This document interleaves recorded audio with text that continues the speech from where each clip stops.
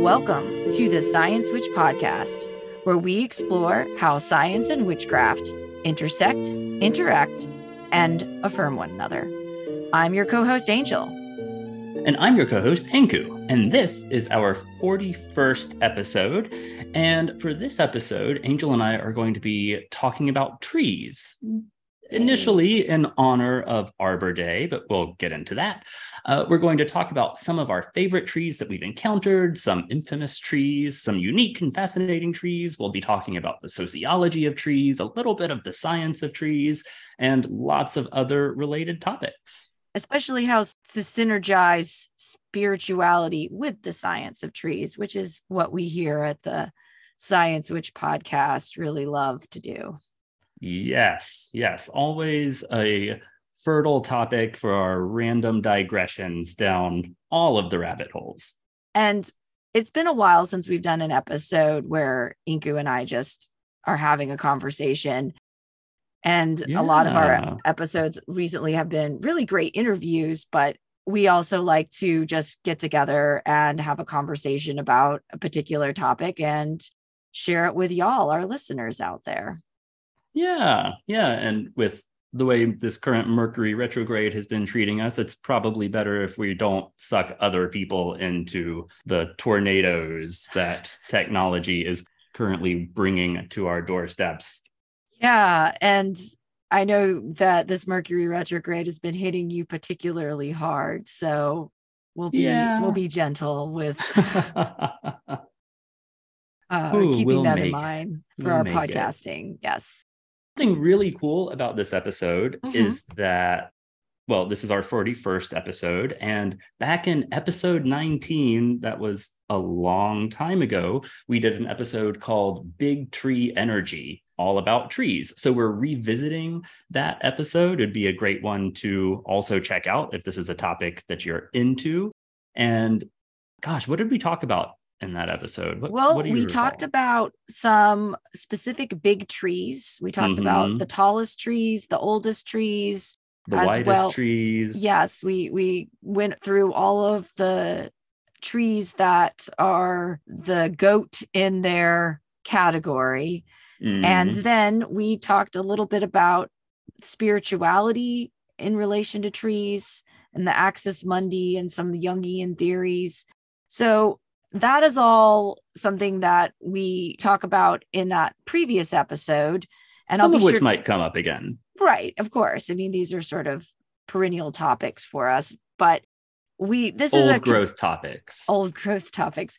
This is a companion episode to this episode. So I'll make sure to link it in the show notes if you want to learn more about big trees from that episode. And we'll try to cover more things specifically about trees as a concept, and then round it out with some other cool trees that we want to talk about that have sort of been named and have their own presence and entity. I was going to mention that the last big tree episode we did, episode 19, was the first one that we did together. So yes, it's a really good cyclical feeling coming back to it. And for those listeners who have watched our development across these last, how long have we been doing this together? So we've been podcasting together, I believe, for 2 years. And then the podcast is about to hit its 3-year anniversary. Right. Let's see. So people interested in how the podcast has developed and how our style has developed together, it would be a fun contrast to listen to the very first one and then this one. I think we've grown a lot in the last couple of years. We found our voice. That episode was June 26th of 2021. So almost 2 years. Yeah. Yeah. We've added 2 more rings to our trunk. Yes, we have. Since that episode. Since we symbioted? Is that what we would say, you and I? We've formed our mutualistic symbiosis through the podcast. Woohoo. Man, plans are so cool. They are. Just always applicable. So I think we wanted to start off this one thinking about the question of what is a tree? What is a tree? There was actually just a Scientific American article that was really interesting about how a lot of these commonplace terms that we use, like tree or penguin, what pops into your head is often so different from what pops into someone else's head that talk past each other a lot, which is why in science we have to operationalize our terms. So yeah, let's operationalize the concept of tree. How do we know if we're looking at a tree? How do we know if we're looking at a tree?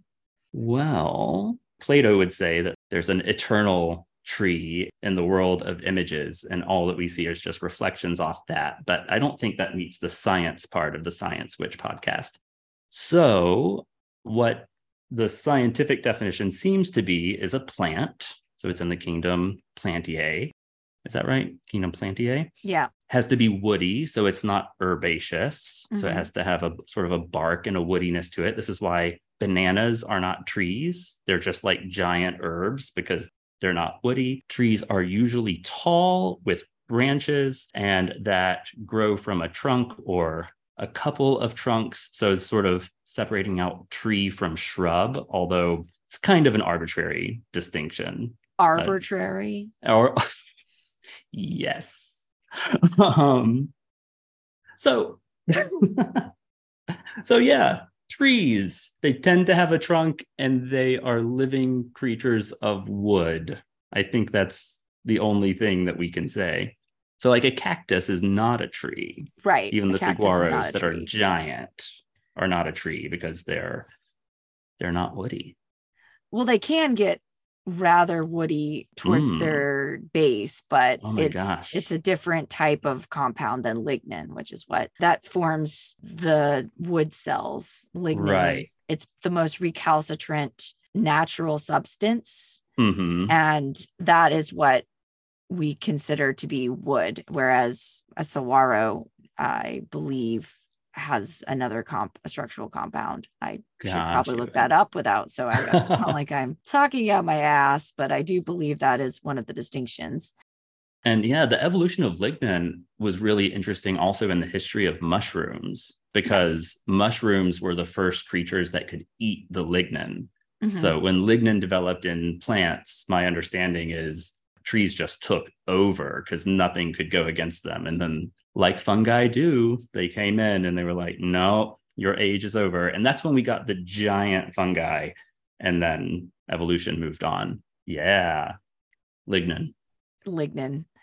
Yeah. Fungi are the only organisms on the planet that produce the ligninese. And it's only certain species of fungi, like turkey tails. Turkey tails are one of the only organisms that has the enzymatic activity to be able to break down wood. And that's another reason why fungi are so important to everything. But we're going to talk about trees. And we do have, both of us have had a long, and we both can say that we were born loving trees and having a deep emotional connection with trees. I was reflecting on my progression through the environmental movement on Earth Day recently. And one of the things I realized about myself is that I've always had a really emotional connection to nature. And that was something that when I was still in grad school, I feel people would say was a detriment to be that emotionally attached to your study subject. But I feel as I've gotten older, it's something that is empowering to have both a scientific and spiritual appreciation of the thing you're studying. And so trees just have this long history, both in human culture and in my own life, of always inspiring me to have a connection with them. And I recently, when I was visiting down home last April, I got to visit one of the trees that made me a witch. And it was a magnolia tree, a southern magnolia tree. Oh my God. They're in bloom right now. I ate a magnolia bloom right off of, or a petal right off of the tree behind my house. It was wonderful. I love southern magnolias. They are one of those quintessential trees that will always have a very important personal meaning to me. And Same so here. some of my earliest memories were climbing up in this particular southern magnolia tree and telling the tree stories. And that was one of the first relationships in nature I can vividly remember. And I recently went back and I found that same tree. So that same tree was still there. So I got to make that reconnection with that inner child of mine that always loved trees. That inner child that's still up there telling stories to that magnolia, huh? Mm-hmm. Yeah. But through podcasts. But what about through you? Podcasts.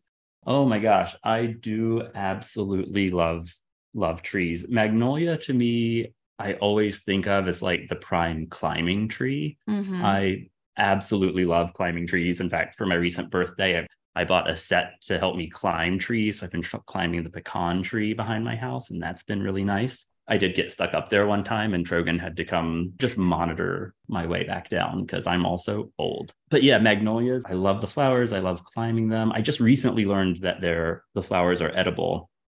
Mm-hmm. They are so potent. Apparently, they're mainly used in Britain, and they pickle them. So I might try pickling some of those. They do that in Japan too. Oh, cool. With Japanese magnolias, you pickle the Japanese magnolia petals and you can eat them. Yeah. I just took some chunks out of it and it was intense. Yeah, it would be like eating perfume because it's such a fragrant very flower. Much. But yeah, right now I've the last couple of years really developing relationships with several different tree species. There's the mimosa. I call her Mama Mosa that I'm looking at right now. She just has 2 flowers, and I've been bonsaiing her limbs down to make the flowers easier to harvest for medicine.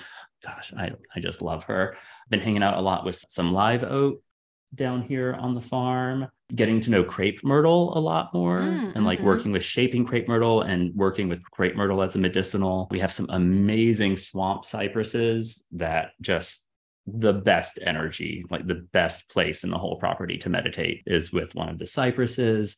I found a holly tree recently that I've been hanging out with. So yeah. Oh, and oh my gosh. And we're just overrun with pine. Yeah. I know we'll be talking about land management and forest management later, but the last few years has been a big lesson in tree landscape support. Right. It's not something to be taken lightly, for sure. It's something that I feel we've had to develop more as it's become a crisis point. But before we get to that, we wanted to talk really briefly about Arbor Day, which is sort of the reason that we are releasing this episode at this particular point. We found some things that were problematic about the origins. Yeah. And I mean, so this is something that I think both of us have just really started learning about in thinking about this episode. So we're definitely not experts, and we welcome corrections or questions from listeners who might know more about this topic. But it very much seems, from looking at the Arbor Day Foundation website and then, researching a little bit beyond that, although I think Arbor Day is great now in a lot of ways, but that its history seems to be rooted very much in westward expansion and manifest destiny and white supremacists takeover of the land and turning the prairies into forests and bulking up the forests, so that the national forest in Nebraska right now, part of its history, that's also part of the history of Arbor Day, because Arbor Day was founded in Nebraska kind of as part of this effort. Yeah, just the drastic change of the landscape to suit white colonial settlers in a way that I'm sure involved the dislocation and disruption and murder and genocide of other people. Yeah, I feel like we need to know that, how insidious even something as hopeful as Arbor Day can be. Because American history, right? Because American history, exactly. So as part of our mission here with the Science Witch podcast in finding the synergy with science and spirituality, as well as decolonializing our thinking, we wanted to share some information about both forest management and approaching trees as sovereign beings in of themselves. And also, this brings up the meta conversation of how humans are part of the natural environment. And one of the ways that we're finding that this is something that we have to be cognizant of and start investing in the modalities that allow us to be better stewards of the land is especially out here in the West in regards to wildfire. And anybody who lives out on the West Coast has been affected because we have a huge portion of our population living in these wildland urban interfaces. And these are areas where the forests and a lot of urban developments are like right up against each other. And over the course of the last 100 years, we're starting to realize that the fire suppression policies of the National Forest Service were causing there to be catastrophic wildfires because fires were an important component and aspect to managing the environment for healthy, stable, and vibrant forests. And this fire was introduced by humans as a management tool. And there's a lot of indigenous wisdom and indigenous practices of using fire in the land as part of this sacred stewardship between the people and the land. And then, of course, with the establishment of the National Forest Service and all of these policies that were in the mindset of white supremacy and settler understanding of forest as just a resource, the fire suppression policies created this environment where you have a lot of trees that would have been cleared from the land with indigenous fire practices that have been allowed to grow up into the forest. And basically, this has caused these other trees to cause heavy burden on the resource allocation in the forest. And so these overgrown forests are more strapped for both nutrients as well as water. And then these smaller trees that are overgrown in the environment, of course, carry fire into the landscape much easier. And that is among the many factors that are contributing to these catastrophic wildfires in the West. And I recently got to visit the World Forestry Center in Portland, and they have a really incredible art installation that talks about wildfire by using these large beeswax circles that they then burn certain woods and then use the smoke to create these interesting patterns in the art installation. Each piece in the art installation talks about wildfire and the cost of wildfire and how this has become something that we have to become better stewards to the land. We have to start listening to the indigenous wisdom and bringing back these management strategies and the sacred work of being good stewards, because especially out here in the West, we've had just so many catastrophic wildfires. I have to say that since I moved to Oregon, there hasn't been a year that there hasn't been some catastrophic wildfire that I've had a personal connection to. And then in 2020 was just one of the worst environmental existentialist moments of my whole life when the sky was red and there were fires everywhere, and the fires destroyed some of my favorite wildlands. Well, not destroyed, but I won't be able to go to Opal Creek for at least another 5 to 10 years because of the wildfire damage. And Opal Creek is one of the most beautiful places in the state. And then, of course, down in California, especially in the Sierra Nevadas, there was the town of Paradise, California, where 54 people were just killed because of the fires that were moving so quickly through the wildland interface that people weren't able to escape. It has become increasingly this huge crisis out here in the West to reintegrate this indigenous wisdom about wildfire as a tool in management of the landscape, changing the way that we as Western late stage capitalism, what our relationship is with forests and trees. Yeah. Yeah. I think reclaiming that wisdom also has to include empowering and employing and giving power to indigenous people as well. Not that they're all stewards of some ancient mystical knowledge, but that we need to be taking care of the people and their descendants who have taken care of this land for so long before our governments and the white settler colonialism just came in and screwed everything up.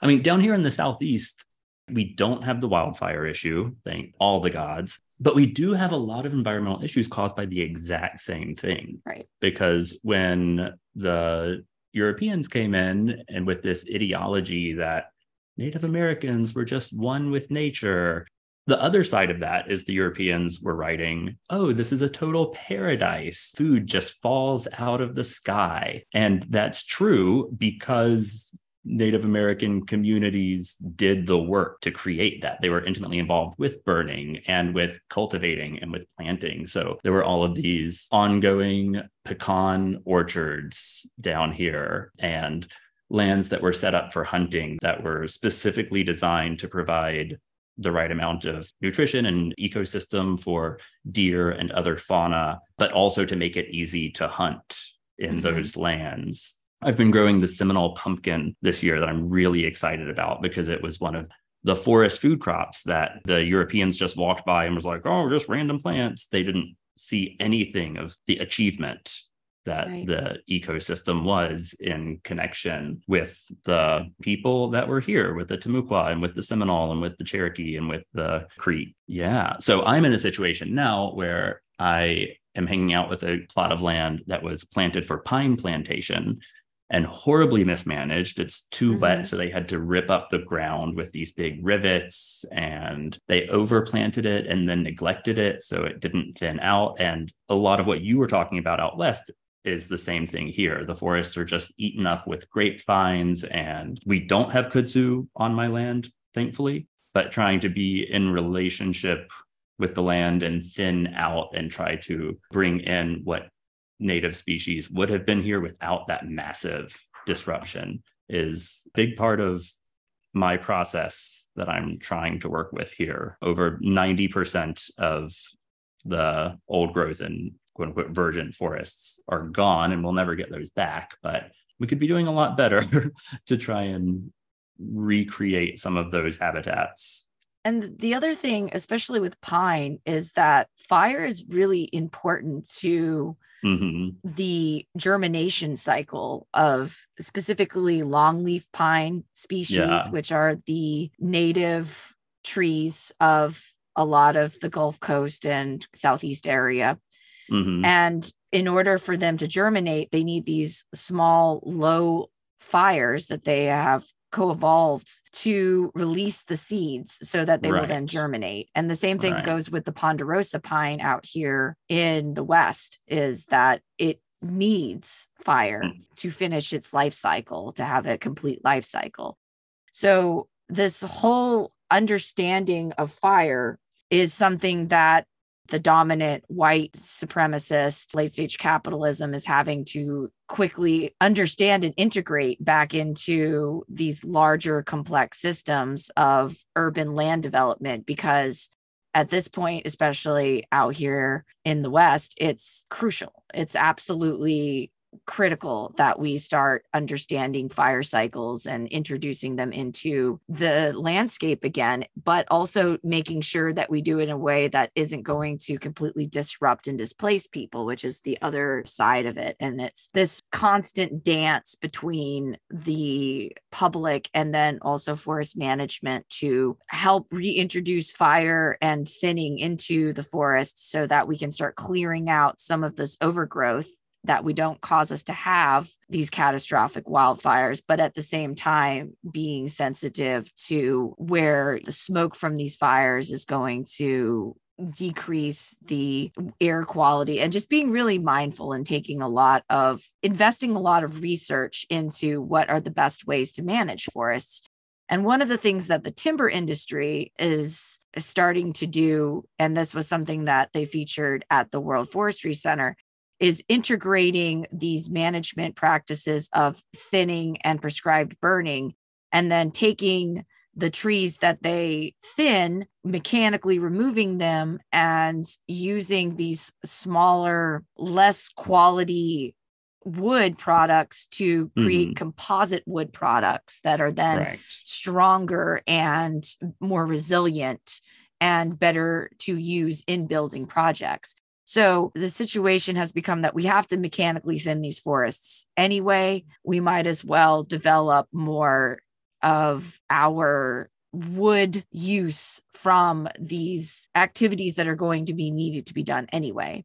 And so that is one of the ways that forest management and the timber industry have started coordinating more of their efforts. But we still get a lot of our wood imported from all over. And the wood that is often in times from some of these other parts of the world, it is from illegal farming. And there are NGOs and groups that are looking to try to certify the wood that we get. But the demand for wood is so high that it's really hard to continue to have these standards that are making sure that we're not utilizing old growth forests in our consumption of wood products. And this brings into the conversation of how sustainable is it for us to continue using wood as our main structural building material. And I really feel like at this point,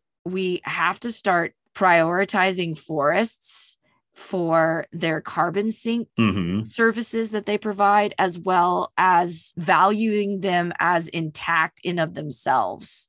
And that when we do manage them, we're not managing them to take from them, but we're managing them to be healthier as a ecological system, and utilizing more techniques of the selective thinning as a way to clear the underbrush, but also doing it in a way that isn't going to create soil disturbance, which is a huge problem with the lumber industry.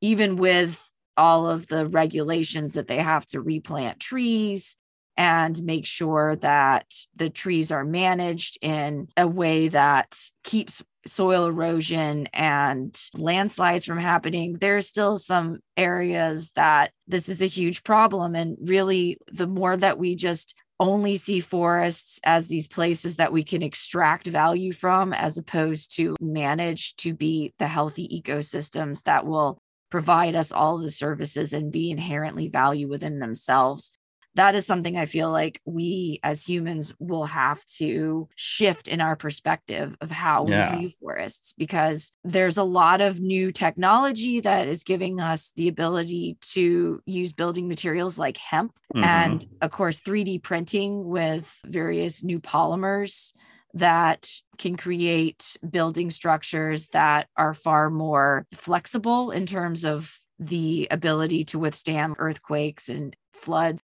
So these are things that I really feel hopeful that we will value forests as the intact ecosystems and manage them for forest health, as opposed to just extracting the resources from them and using the resources that we have to justify protecting them. Right. And I feel like this might be even a little more visible to people, especially after the great toilet paper shortages of the COVID pandemic, right? We use trees for building materials and for so many different kinds of products. And especially, I didn't know before that toilet paper can't really be recycled because it has to be soft. Some little avenues for hope. In Bolivia, they did sign a Mother Earth law that basically encapsulates, I think, what you're expressing there, that nature is something to be in relationship with and should have rights and not just something to be exploited. Harkening back to another episode of kind of the metaphor of some of these environments as really closely related to like the Whore of Babylon. Mm. In many of our perspectives, the earth is our mother, right? Mm-hmm. But when we turn her into a commodity, we like force her. Not that sex work isn't work and that we don't believe sex workers should be empowered, because they definitely should. But people also shouldn't be forced into being hyper exploited in any job to the point that they are dying. Yeah. The same thing goes with forests. What's that? The same thing goes with forests. And the same thing goes for forests. But I do remember where I was going with that. With the Mother Earth law, it's not just about protecting forests from being ripped up for wood. It's also because so much of forest loss is for agriculture. Many of us in the States are like, we feel really good about being vegetarian, but the soy that we're eating is from the actual destruction of massive swaths of forest. Imagine how many animals died for a soy burger when that forest was cleared off for massive, intensive, poisonous soy production. It kind of calls into question some of the consumerist ethical models that many of us have been working on in different ways. And I live in a rural area right now where I see a lot of agriculture, and so much of the conventional large-scale agriculture, they're just death fields. Mm-hmm. It's just they're deserts that they pump chemicals into and then get crops and then pump more chemicals into. And all of that was forest not that long ago. And every time I drive to work, I'm seeing more forest being destroyed. And it does, when they first rip it up and they rip all of the root balls up from all of the trees, and they're just scattered across this dusty gray landscape with verdant forest on either side. You can see what it used to be, and it's heartbreaking. That was a dark turn. But one of the ways that we can shift our perspective in valuing forests as sacred is, again, bringing the synergy of science and spirituality. Right. Because a lot of the integrated management practices from indigenous wisdom is also rooted in this idea that we are stewards of the land, and that the land and the trees are sacred. And this is how we become part of this cycle. Of course, having a spirituality that is affirmed by science is why we're here at the Science Witch podcast. When we can incorporate spirituality into our approach to things like forest management practices, it has this important way of integrating back some of the spiritual ideas that will hopefully allow us to value forests for their inherent sacredness and not just exploit them until late stage capitalism has destroyed everything. I feel called to read a quote real quick that comes to mind. So this is a quote that we might return to this book later if we have time, by Danu Forrest, called Celtic Tree Magic, about Ogham lore and Druid mysteries. And I was flipping through it, and the first words of the book are, "Trees are distinctly mysterious and magical beings. Few people are not moved by the deep presence felt in a forest grove or by the soothing hush of wind and branches. Regardless of religion or culture, humanity has long held trees to be beloved kin. Valuable for a host of practical reasons, they are also sacred by many ancient peoples as wise elders and homes to spirits and other worldly beings." We can walk that line, right? And as people always have, forests have always been places of power and wisdom, and also resources. Yeah, that's I think part of our challenge, which actually comes up a lot in the ancient myths that we have about trees. And I looked over several and thought about which ones would be good to talk about. And the two that really came to mind for me were the cypress trees in the Epic of Gilgamesh and Demeter's poplar tree. And so in the Epic of Gilgamesh, which is the oldest extant writing that we have, or written story that we have, they talk about this Lebanon cypress, or the cypress forest of Lebanon. Quick tie-in to monotheism. This is the forest that was supposedly planted by Noah after the flood, because maybe Christianity borrowed the idea of the flood from the Epic of Gilgamesh, almost definitely. But in the Epic of Gilgamesh, did I say Christianity borrowed? The Torah borrowed that story. But in the Epic of Gilgamesh version, Gilgamesh wants to destroy the cedars of Lebanon and harvest them for his town.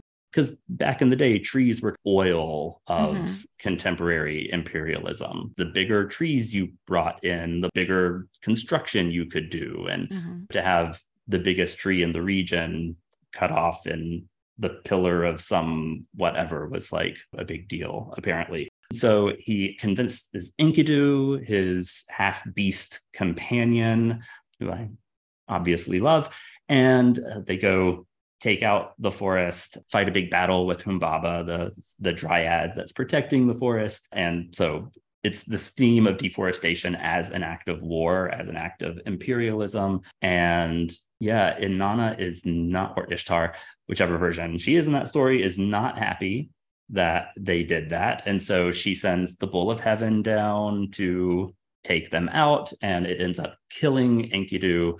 And it's a very sad thing, the death of Enkidu. But it's all because this patriarchal symbol of Gilgamesh decided to destroy a tree that was sacred to the goddess. And we see it again in the Hellenistic story. This time it's Demeter's poplar tree, which is the prime poplar where all the nymphs and dryads hang out. Anyone who's anyone is dancing at this poplar tree. And this king, Erysichthon, decides to destroy all the trees because, you know, big, bad, evil, patriarchy. And Demeter, chillingly graphic story. Demeter appears to him, pleads with him not to cut down the tree. He cuts down the tree because that's his thing. This story wouldn't really continue well if he didn't. And so she sends off for the goddess of hunger, Lemnos, to go after King Erysichthon. And he sells all of his stuff to just buy food, and he's just engorging himself, but he's always hungry. And in some references, I see possibly Dionysus being involved. Turns out Dionysus is a tree spirit. Among other things, he's connected with the pine tree. And one of his epithets is Dionysus Dendrites, also a dryad because he's everything that's cool. And so he probably sends a little madness, a little hallucination. He ends up selling his daughter in order to get more money to continue to consume. Luckily, his daughter has an old fling in Poseidon who gives her the power to shapeshift. And so every time he sells her, she shapeshifts into like a horse and trots back, or money-making scheme. He keeps selling her. But even that can't fulfill his hunger. So he ends up eating her. And then he ends up eating himself. And it just seems like a really important story about the way we've been treating the earth as resource. He severed the connection with nature as spirit and being in relationship with it. And then he was just overtaken by insatiable greed and hunger that could never be filled. And like, all right, capitalism, I see. Yep. You know, that's definitely what capitalism has done. Yeah. I was thinking that that's also the plot of Princess Mononoke. Oh, yes. It totally is the plot of Princess Mononoke. Yeah. Yeah. The spiritual aspect of dimension of trees is just so prevalent throughout mythology, and humans, in some cases, the only forests that have been allowed to remain are forests that have somehow imposed fear on us that if we were to do something to these forests, that there would be consequences for whatever supernatural reasons, or even just these particular forests have become haunted in ways that protect themselves, that's adaptive. And you see this with the suicide forest, the Ayokakara forest, which is located on the slopes of Mount Fuji, is known as the Sea of Trees, but it's also known as the suicide forest because it's a popular place for people to commit suicide, which is one of those aspects to Japanese culture that suicide isn't necessarily seen as something that is a sin. Right. And then, of course, with their hyper-consumeristic capitalist culture that prioritizes work productivity, with also the pluralistic duty to be a good employer and worker and have whatever job you do to the best of your ability.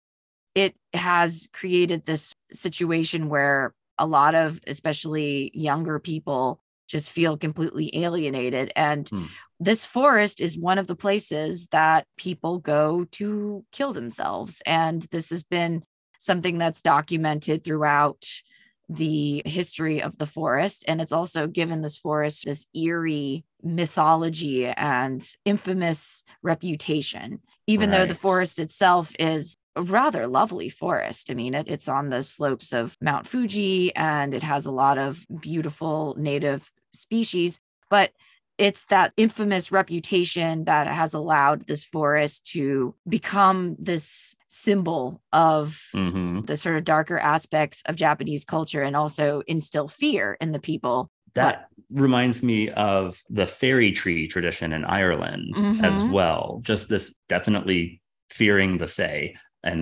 messing with them. And kind of like the story of Demeter. Actually, of what can befall someone who cuts down one of these trees or messes with it. And yeah, when Trogan and I were visiting Ireland, we got to visit a very powerful mayhaw tree at the hill of Usnach and left our offerings and were able to sort of sit in its presence for a little bit. But yeah, it turns out fear is one of those things that can actually motivate us not to destroy. Yeah, and you see that with the Hoya forest in Romania, which is known as the Bermuda Triangle of Transylvania. Whoa. And this is one of the few places where you see in continental Europe old growth trees, is because the forest is known for all kinds of strange, mysterious phenomena, and it has a bunch of weird UFO conspiracy theories around it. And the same thing you see for the Black Forest, which is located in Germany. And the Black Forest is actually the longest continuous undisturbed forest in continental Europe. Whoa. And that was in large part because this forest instilled fear in people because of the reputation of, if you went into that forest to try to extract some of its resources or cut down some of the wood, the fair folk in that forest would punish you. Historically, forests were dangerous places for spiritual reasons, animal reasons, other human reasons. They were, or they still are, liminal in all of the best ways, but also some of the more sinister ways that liminality can express itself. This is probably why there are places that are associated with power. Right. And also that this mystique of these forests has the adaptive benefit of making people too afraid to disturb them in ways that other parts of the forests have been cut down. The cultural paradigm of these forests having to be protected because of the punitive reasons, which isn't the best reason to protect a forest. But hey, if it's getting the job done, then maybe we need to have more punitive mythology around chopping down trees. In the Amazon rainforest, which is one of the most important habitats on the planet, it's just this constant loss of forests. And Google Earth recently did a project where you can see images of where the last remaining old growth Amazon rainforests are located. That's always one of those huge bummer topics, is just knowing how quickly we're losing the Amazon because of, in a lot of reasons, poverty and then land theft from indigenous people, especially in Brazil. I think largely for mining, and agriculture, for cattle. Yeah. Yes. And once they chop down these trees, the forest is gone. It won't be able to recover. Right. You can't just flip a switch on and off with ecosystems. Come on, Angel. Oh, no. There's that whole thing called succession that takes a really long time. Humans don't really understand well enough to implement. Blasphemy. Yes. You do see, and there are a few places where humans have done some incredibly stupid things that have prevented us from being able to access areas such in the Chernobyl exclusion zone, which is this beautiful, lush forest that's all radioactive. And it has been able to grow pretty much without human involvement for almost 50 years now. And so there are places where humans have already caused our environmental degradation and damage that's so profound that we can't participate in that ecosystem anymore. And that's what you see in Chernobyl. Right. Yeah. So yeah, now that we're talking about contemporary forests and trees, a couple of things that I wanted to mention. One was the tree equity score. Yes. It's something that's really easily accessible to find lots of maps and analyses online. And it's a tool that I highly recommend people play around with, where we can see what neighborhoods have tree density and what neighborhoods don't. And it also goes into a lot of really good detail about access to trees as a social justice issue, as far as how clean the environments are and the temperatures and the fluctuations in temperature and the protection against certain kinds of extreme weather events, whether or not a city or town devotes the resources to promoting forestation in different neighborhoods says a lot about how our public management and public funds are being spent and on whom and who benefits from that and who doesn't. And I'm sure it's almost not even worth it to waste the breath on saying that, of course, this is something that hits poor people and communities of color and leads to massive quality of life inequalities that are totally unnecessary. Right. And then I also wanted to mention that there are a lot of groups out there that are posting really good resistance, who are speaking for the trees, if you will.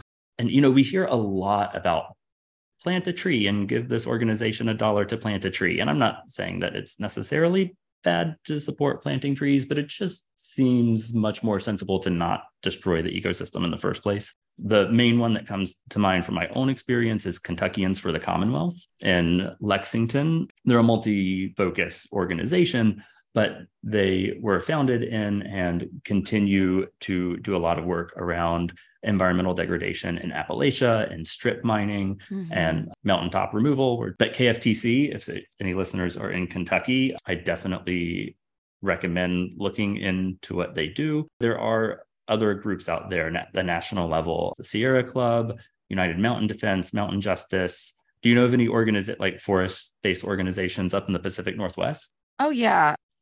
Out here, there is a lot more access, even in our urban environments, to trees. And Portland is a very green city. There's a lot of forests. There's a lot of parks. There's a lot of trees. Yeah, there's the organizations that are really crucial out here, organizations that are coalition building, both between the tribes and then the Forest Service to help with the more integrated management. I can put some of the links for some of the good organizations to look into in the show notes. Another way that I wanted to encourage our listeners to network with important trees is through this heritage tree program. And there's a heritage tree program in just about every state, but the cool thing about this is that it gives education about culturally or biologically significant trees in your area. There's some really cool information where you can get out and learn about different trees that have had both cultural and biological significance. Some of the really interesting trees that I've encountered, like the octopus tree, which is a Sitka spruce tree on the Oregon coast, is a heritage tree. And then the largest black cottonwood in the country is also a heritage tree. If you are looking to both educate yourself as well as connect with some of these trees that have become entities within their own right, this is a really good program to spend some time going through and finding all of the cool heritage trees in your area. And I can put some links on that. And then there are some interesting ideas about trees as sovereign beings. And this was something we wanted to talk about as rounding out this episode. And one of the trees is actually not too far from you. It's this interesting tree in Georgia. Do you want to maybe talk a little bit about it? It's one that I heard about a long time ago, and then it fell out of my head, and you reminded me about it before this episode. And I looked on the map. Oh, it's next to the hotel that I often stay at. I spend a lot of time in Athens, Georgia. You may have seen me at the Athens Pagan Pride Festival. But no, Athens is a wonderful town. It's where the University of Georgia is located. And yeah, there is this tree that owns itself that I imagine I've walked by. Hopefully, I've been nice enough to say hi to it. I'm super excited to go back and find it next time I'm there.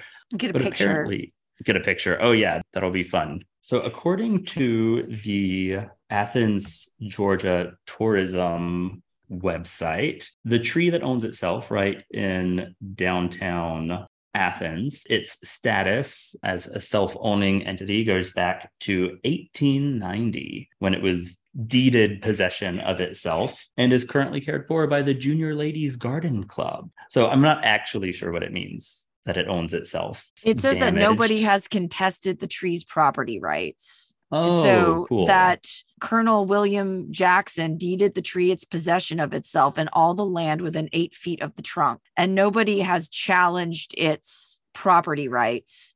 So I suspect if somebody was going to make a case for cutting down that tree, that would be the point where this would be challenged. But it doesn't seem like that has been a problem, and the people have enjoyed having this tree as something that the tourism website and marketing folks in Georgia, at Athens, Georgia, have decided that this merits its own mention when you visit Athens.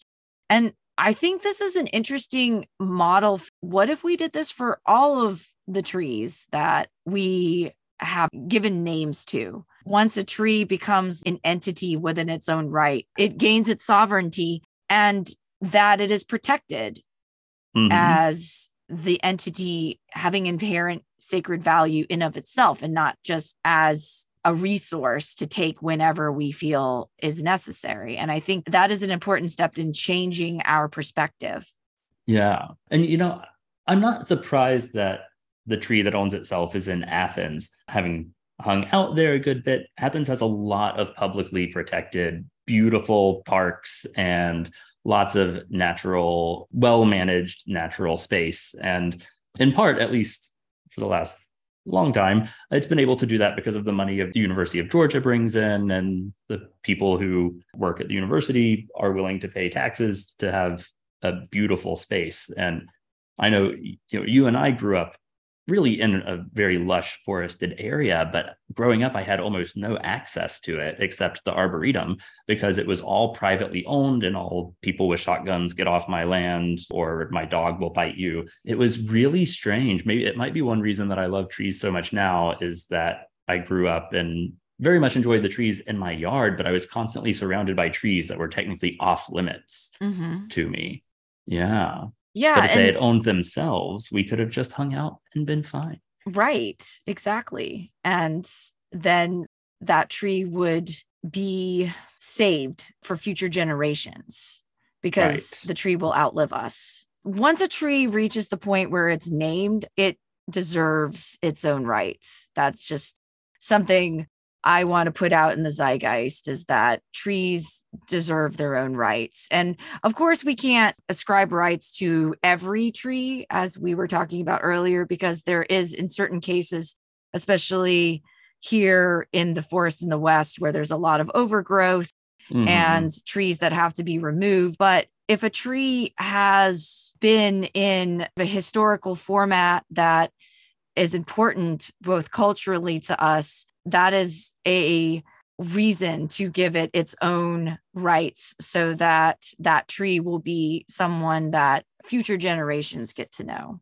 Yeah, I like that. I also like the idea of ecosystems having their own rights, because, I'm looking at this beautiful tree that owns itself in Athens, and it is lovely, but it's in the middle of a sidewalk. There are other trees around, but it's not really part of a forest. And this could be a mother tree for an amazing forest ecosystem. So maybe two different tacks, two different strategies, but forests. Yay, trees. Well, Angel, have we spoken for the trees today? I think we have. Yeah. We definitely have spoken for the trees today. Before we end this episode, we should let folks know about our Patreon. Oh, so yeah. that anyone out there listening that really enjoyed our talk about trees can help support the podcast, because we live in late stage capitalism, as we know, and your support of the podcast really helps us to be able to continue this project. And we just had a new Patreon supporter join us, Yeah. so that's really Welcome. exciting.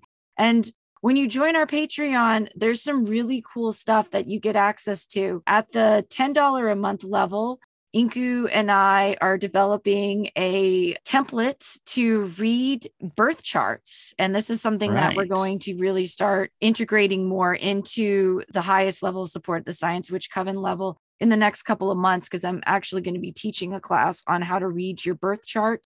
And so Nice. as I'm doing that, I want to have the function stacking of giving that to our Patreon supporters. Also, we will read tarot at that level for you. We'll do Hmm. a private Zoom session and read your tarot.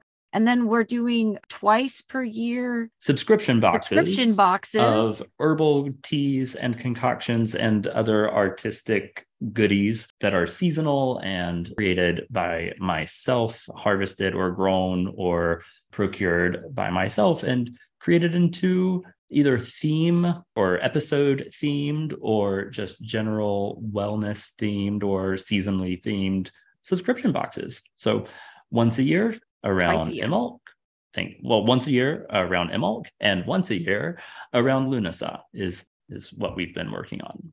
And then at our next level, we have our sticker exchange, which is $5 a month.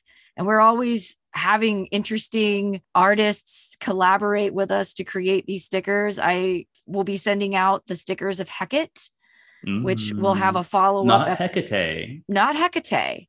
though they do have correspondences. And I'm going to talk about that in the Deity Deep Dives episode that I'll be putting out on the main RSS feed about Hecate, who is the frog-headed goddess. And she is the goddess of transformation and of springtime and fertility. But we have other stickers from other artists in our Science Witch Coven, including my sister-in-law, who's just putting the final touches on the Freya sticker I've been really excited about releasing. And you've also contributed art to our sticker exchange for Yeah. Yeah. Lou. With Bridget and Lou, I started working through my friends in the Celtic Pantheon, in the Irish Celtic Pantheon. Yeah. And we also have had artists that were on the show that have now contributed to our sticker exchange. Like Tikva. Oh my gosh. Yes.